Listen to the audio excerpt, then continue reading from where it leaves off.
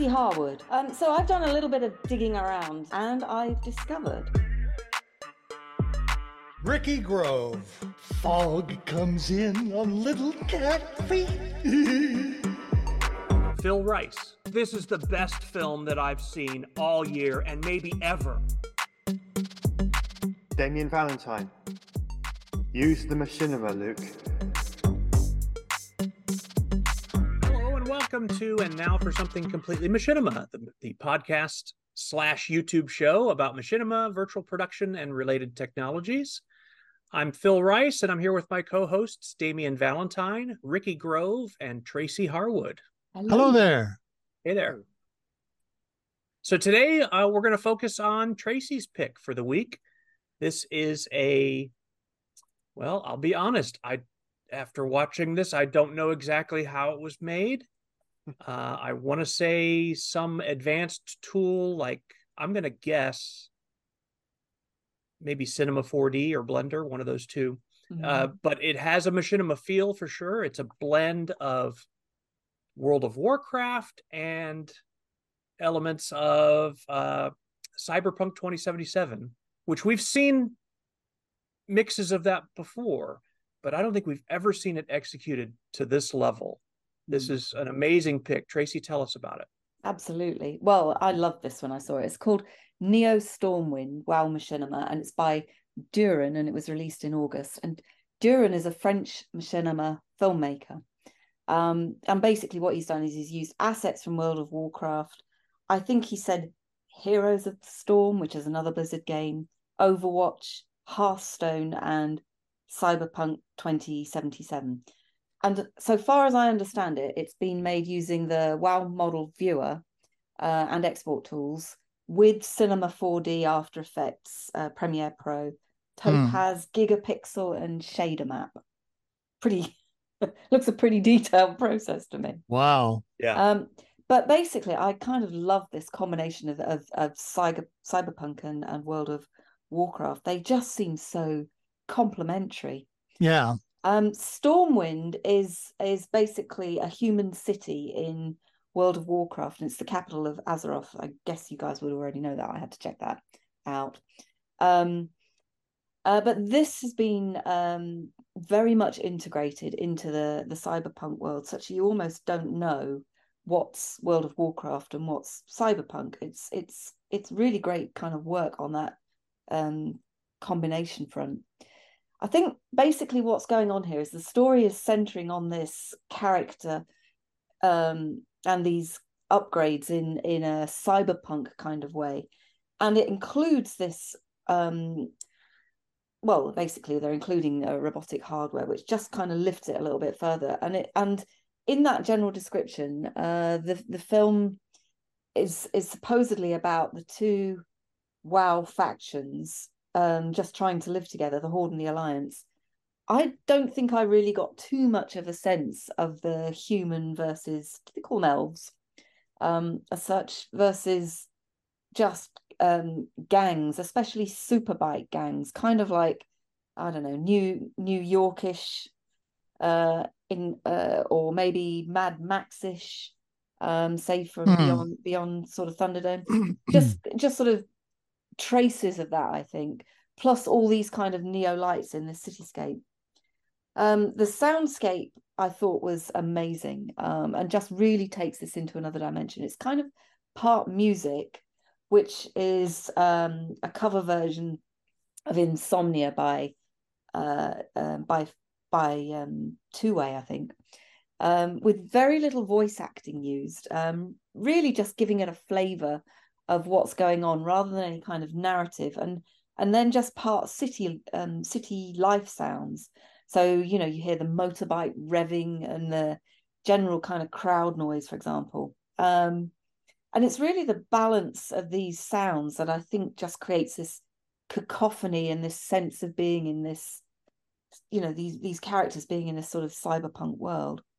It's really a kind of, I don't know, a moving image, urban photography kind of piece. And we've seen those sorts of pieces before this year, which I think are quite fascinating. But it's also about the creation of this kind of superior robot, which also reminded me a little bit of Robocop. I don't know what you guys thought about that kind of robot creation sort of scene, although this one seems to be a bit more of an anti-hero than a hero, so to speak. And then right at the end, I was super intrigued to see that our old friend Olibeth was being credited in this, particularly his series called Never Stay Tuned. And you know what? I was inspired to go and watch or rewatch that first episode of his series. And it's basically World of Warcraft Machinima Gold. It's hilarious commentary, reflecting and commenting on popular culture within World of Warcraft. So I'll put a link up to that too, so you can kind of Great. and then the other one that he's crediting is also is somebody called IK Edit or 1K Edit, and the work there is Secrets of Ulduar, which is basically this cinematic of World of Warcraft, which has actually recently been remastered. So I'll share that link with you too. And both of those seem to be fantastic cultural references to the way that this has been created. And I love the way, you only really see the French do this, don't you, in such detail. They sort of clearly credit where their inspiration has come from. And I love that Duran has done that. And it's not really, I think, the story of Neo or new Stormwind that he's taken, but the desire, I think, to do something original with craft, maybe Warcraft, that actually I think is something that he's taken from these two that have inspired him. And I think he's achieved what he set out to do. It's really interesting, so much detail to it. I don't think we've seen anything quite like this certainly from the World of Warcraft community I'd say for a really long time, if ever. But I loved it. What did you guys think? Well, in my notes, excuse me one second. In my notes, I wrote, "Holy smokes, what a great film!" Yeah. Go ahead, Phil. Well, I really enjoyed it. I like the mashup of World of Warcraft, but projecting it into this sort of cyberpunk future, and it kind of shows the different factions from the game, but now crowded together in this sort of futuristic city. And I really like the biker gangs and the cybernetic parts of it. There's some sound elements I noticed that were taken from both Blade Runner films. And yes, yeah, like was it the Join Now for Off-World Adventures? That soundbite that's from the original film. I can't remember the exact phrasing, but you know what it is. It was the advertising voice. Yeah, right.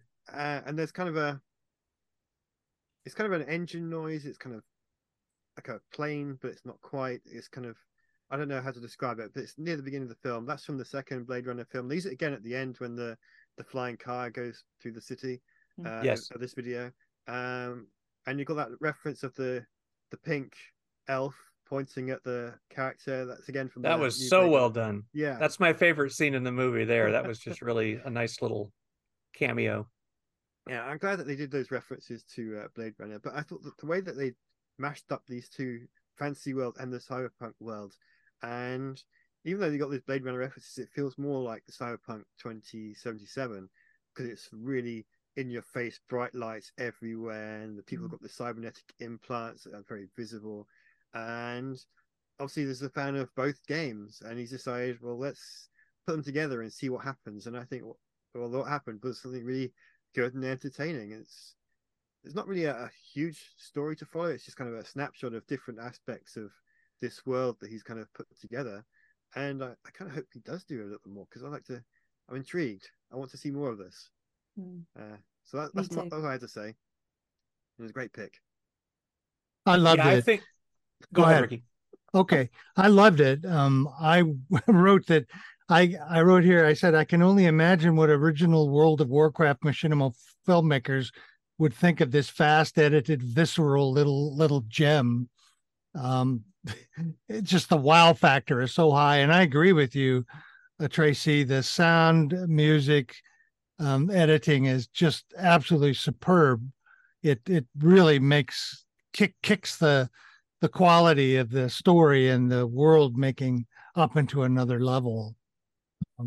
Just remarkable short film. Perhaps a little too fast for old brains like mine to follow, maybe. But then again, I think younger folks would say, you're an old fart. It's perfectly timed. But I love that. And I think he's great. And he did a wonderful job of putting it all together, and hearing that he used so many different tools makes sense. It's well edited. It's smart. It refers to other things. It's ironic. It's funny at times. It's got there's a look. I don't know how you put cute and grotesque together in the same film. It's remarkable. It's a fantastic pick. Yeah, I think this one definitely falls into a category that we've discussed several times in the past, where a film that's not emphasizing narrative, but it's coming across, it's evoking a feeling. It's poetry, or it's a painting of sorts. And this, for me, firmly falls into that category of that. I wasn't even looking for narrative in this. I don't know why. I guess I kind of approached it with, well, if it comes out to me, I'll follow it, but it didn't, and I didn't care. Yeah. Because it was more about, this is an experience, not a story. And the film seems to know that about itself. That's why it works. When someone's trying to tell a story and it comes off as a cacophony, as we said, it's not so good, right? But this was deliberate and masterfully done. The crispness of those scenes when he's panning across the street and there's all this activity going on, the crispness of the visuals was just astonishing. Yeah. That's the point where I thought, okay, this is not just there's some advanced toolery going on here, right? I knew it had to be. Honestly, I was really leaning towards Cinema 4D, but I thought, well, maybe Blender, but it's just so crisp, and everything fit together. So if he was doing compositing, if the filmmaker was doing compositing, I certainly did not detect it. And that means some great color correction was going on. But I think a lot of this was ultimately rendered in the platform, because it fits too well. The lighting is falling everywhere it needs to perfectly. So yeah, and the sound was just magnificent. It was a little overwhelming, but I think that was the point. And there's game footage. Believe it or not, I've not played Cyberpunk 2077. I don't own the game, but I've watched a lot of footage of it. And when it's just footage of someone going down a busy street there, that's the feel you get, is a sense of, okay, this is like Blade Runner with about 5 million more people living in the city, like it's just constant. This city never sleeps. It's just constant stuff is happening, noises, and the fact that so many people are modified with, biomods and machinery and whatnot, just adds all these other types of sounds that you wouldn't normally hear walking down the middle of LA or something. Yeah. And it's just wonderful. So to me, this film is, for lack of a better word, successful in every way. Like I think the aim that this set out to do, it achieved it like big time. It's just wonderful. And yeah, my favorite scene is that the pink giant pink lady. It was framed exactly like the original. Yeah. I used a clip from the real one. I used a clip from that in one of those Master Toots episodes months back, and wow. So I got a little familiar with the scene, and yeah, it's just perfectly done. So you remember the old MTV series called Liquid Television? Oh, absolutely. This would fit. This perfectly would fall into right that, in that. Absolutely, that collection. Yes, it's a great stoners film. Brilliant. Yeah.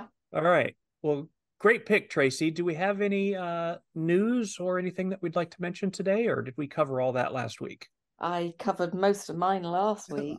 I'll add my news by being dramatic. Okay. Unity. That's it.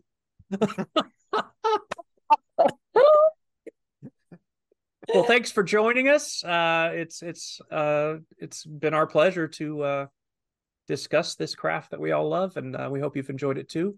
We'd love to get your feedback. Leave us a comment on the video or drop us a message through our website, completelymachinima.com, and we'll see you next time. Bye-bye. Bye.